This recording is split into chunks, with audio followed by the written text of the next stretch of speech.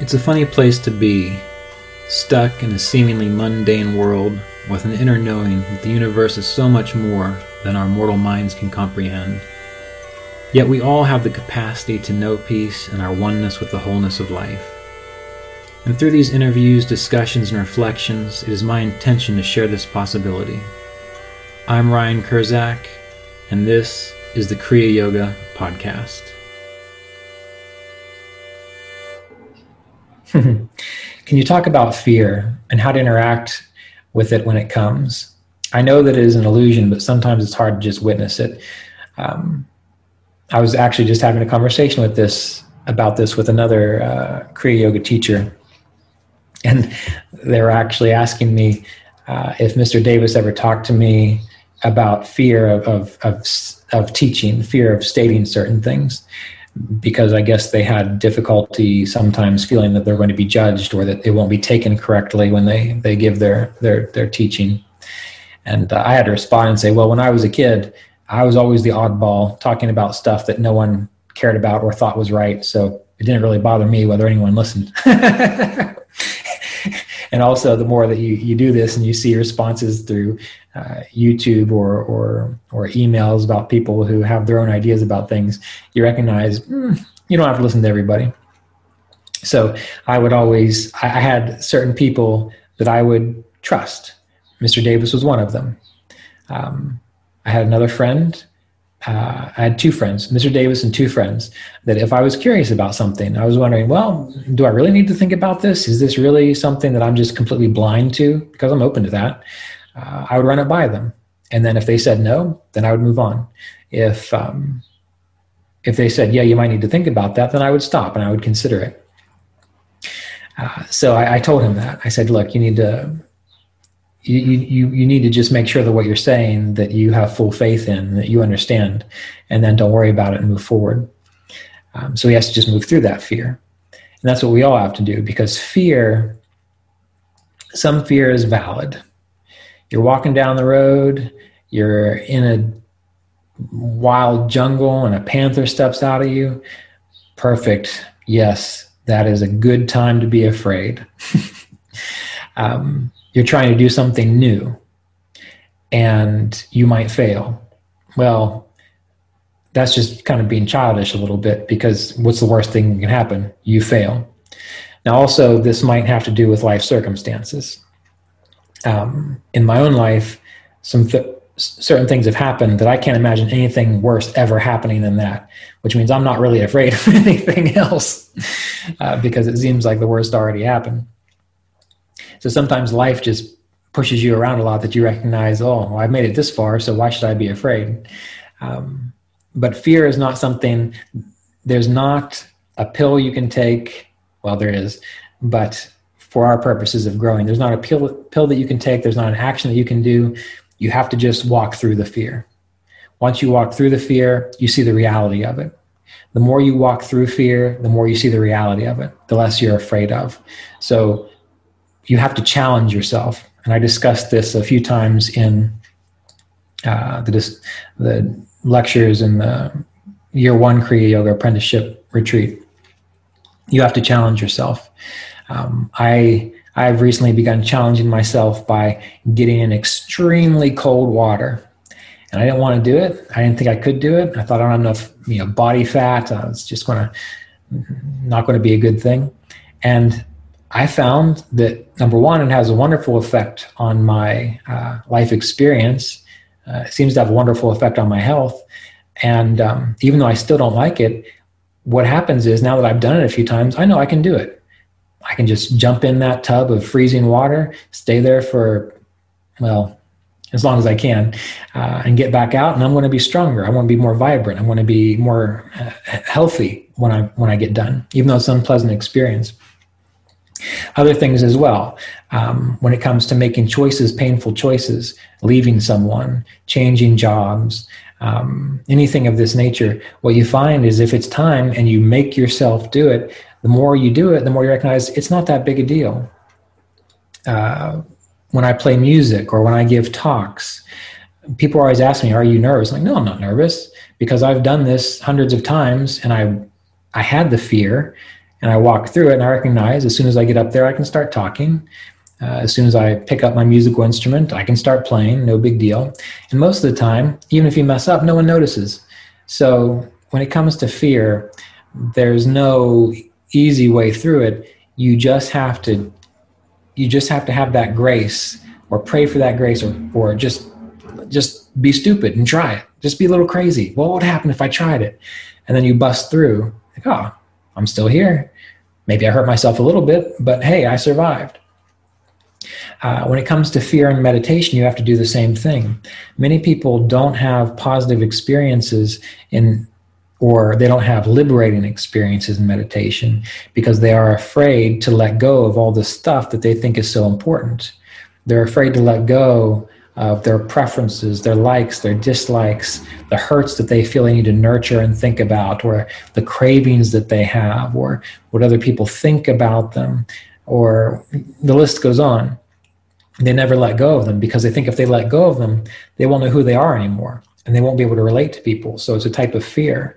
But what you find is the more that you go into meditation, the more that you do that, then you start to see how you exist free of those attachments and free of that fear. And it becomes natural, and it becomes easy, and it becomes comfortable. And you begin to catch glimpses of what you really are. Now that doesn't mean, often it doesn't mean that when you're going through your life, it doesn't mean that sometimes you won't still act petty, or it doesn't mean that you still won't act out your personality. But it means if someone came up to you right now and said, you're going to die in 30 seconds, you'd step back and say, great. Because you would know you're not your body, you would know you're not your personality, you would know that you are the infinite consciousness, and once the body and personality drops, that you are free. And that requires having to move through the fear of letting go of your attachments. And that is why we have meditation, so that you can practice it a little bit at a time when it's safe. It's like having training wheels, right? Training wheels on your bike. You don't know how to ride a bike, but you get the training wheels and you get the idea of it. Well, meditating is just like that. Hopefully you are alone in a safe room where no one's going to bother you, or hurt you at least. It might bother you. No one's going to hurt you, and it's not going to hurt anyone or anything to spend 20 to 30 minutes completely and utterly letting go of everything you think is so important to have that experience. If you do that enough every day, really get into it, truly flush all that out for 30, even just 30 minutes a day, then more and more you start to recognize what you truly are, and fear starts to fall away. You recognize that you're not this body. You're not afraid of hurt that comes to this body because you know it's temporary. If you're afraid of losing relationships, you're not too concerned about that either, because you know more than likely another relationship is going to come in eventually too. And you see that through time that you have had so many relationships. You have had so many issues with the body that have come and gone. You've had everything that you need. You have lost everything that you need, that you lose the fear. So one of the ways you lose fear is by simply being alive and paying attention. That's the natural way, or the unconscious way, maybe.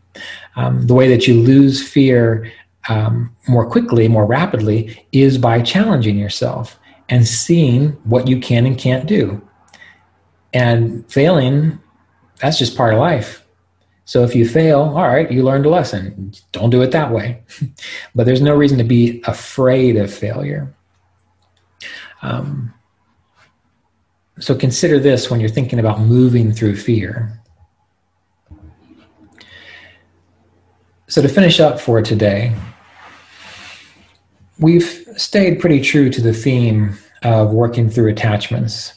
And we've covered some ways to approach moving through those attachments, because that is really what fear is all about. It's attachments and aversions, losing things, gaining, afraid that you're not going to gain something, fear that you're not going to keep something. And again and again and again in spiritual literature, the spiritual teachers that I have known and have read about and have trusted, the worst thing that gets in the way of our true growth are our attachments. And because I feel like I have to say this every time. I wish I didn't, but I know humans are humans. It doesn't mean that you abandon everything. It means internally you are not attached. When it comes to moving forward and being successful, you still try, but internally you are not attached to success or failure. Just like some people in these talks are attached to being successful all the time and finding the right way. Well, there are other people. That are attached to kind of staying lazy and not actually doing the work that needs to be done. So we have to challenge ourselves. We have to challenge ourselves often in the opposite ways that our natural state is. I mean, if you're a go-getter and you're always trying to accomplish something, you want to keep doing that, because those types of people tend to be more successful in all areas of life. But you have to take time, schedule time to step back and just relax. Just let yourself be a normal, lazy human being from time to time. If you don't achieve much, if you're still, in your 30s, 40s, 50s, living at home with your parents, and you can't seem to find a job or find any way to earn income, and you're not disabled in some way or have an inability to do so, then you need to really challenge yourself. The challenge needs to be letting go of the aversion to actually doing some hard work and the pain that might be involved in that hard work. Because it's going to be painful to change from a lazy person who doesn't do any work and stays at home all the time to someone who has to get up every morning, go to work, deal with the BS of their coworkers. There's pain involved in that. But most people learn how to just be all right with it and not worry about it. It doesn't bring them down. So there are different levels of attachment. Some are aversions, some are fears, some are cravings, and we have to work through those. And the best way to do that is by meditating regularly and by having a consistent dedication to truthfulness. A consistent dedication to truthfulness, meaning doing your best to be active in truth.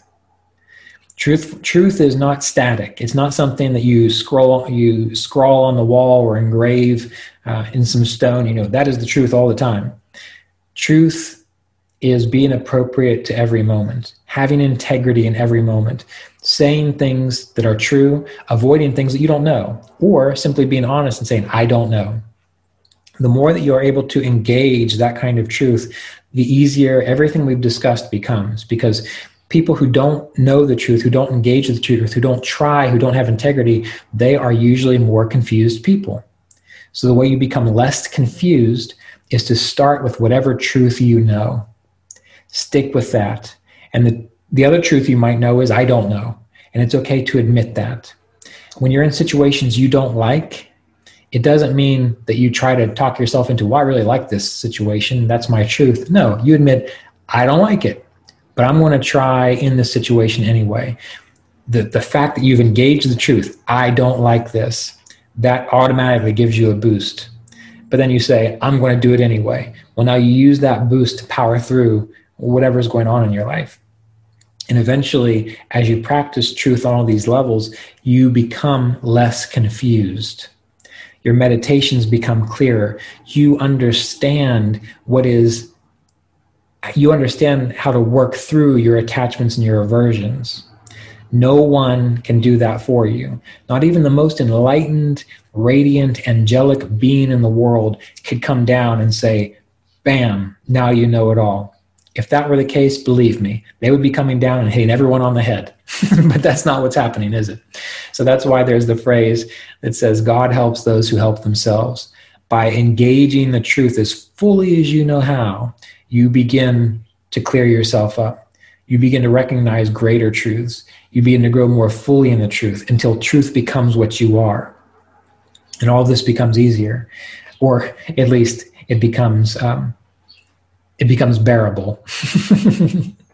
It becomes easier, but long term, what happens is it becomes bearable, because knowing the truth doesn't make the world any different. It just allows you to see it for what it is. Just like None of this is making you any more spiritual than what you already are. It's just revealing to you what you already are. And then you begin to live like what you already are. Remember in the Bhagavad Gita, how Arjuna, he's overcome by the task at hand, and he drops his bow and says, I'm not going to do it. This is too much for me. And Krishna essentially says to him, O you of noble birth, meaning Krishna has seen Arjuna and seen that this is a spiritual being, not any more, not any less spiritual than anyone else. This is a spiritual being. Krishna says, O you of noble birth, this is beneath your status, beneath who you truly are. Stand up and do your duty. So this is what's happening with us.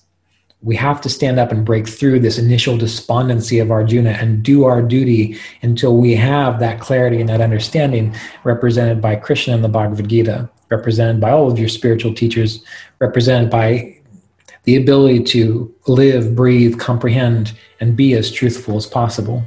So this is one way of moving through your attachments. And if you think about it, you have to be free of attachments to practice truth. Just think about that. Why is it that you have to be free of attachments to practice truth? Contemplate that. If you start getting some glimpses into that, you understand how all this fits together. This episode of the Kriya Yoga podcast was made possible by donations from Kriya Yoga apprenticeship students and supporters of our Patreon community at www.patreon.com/Kriya Yoga.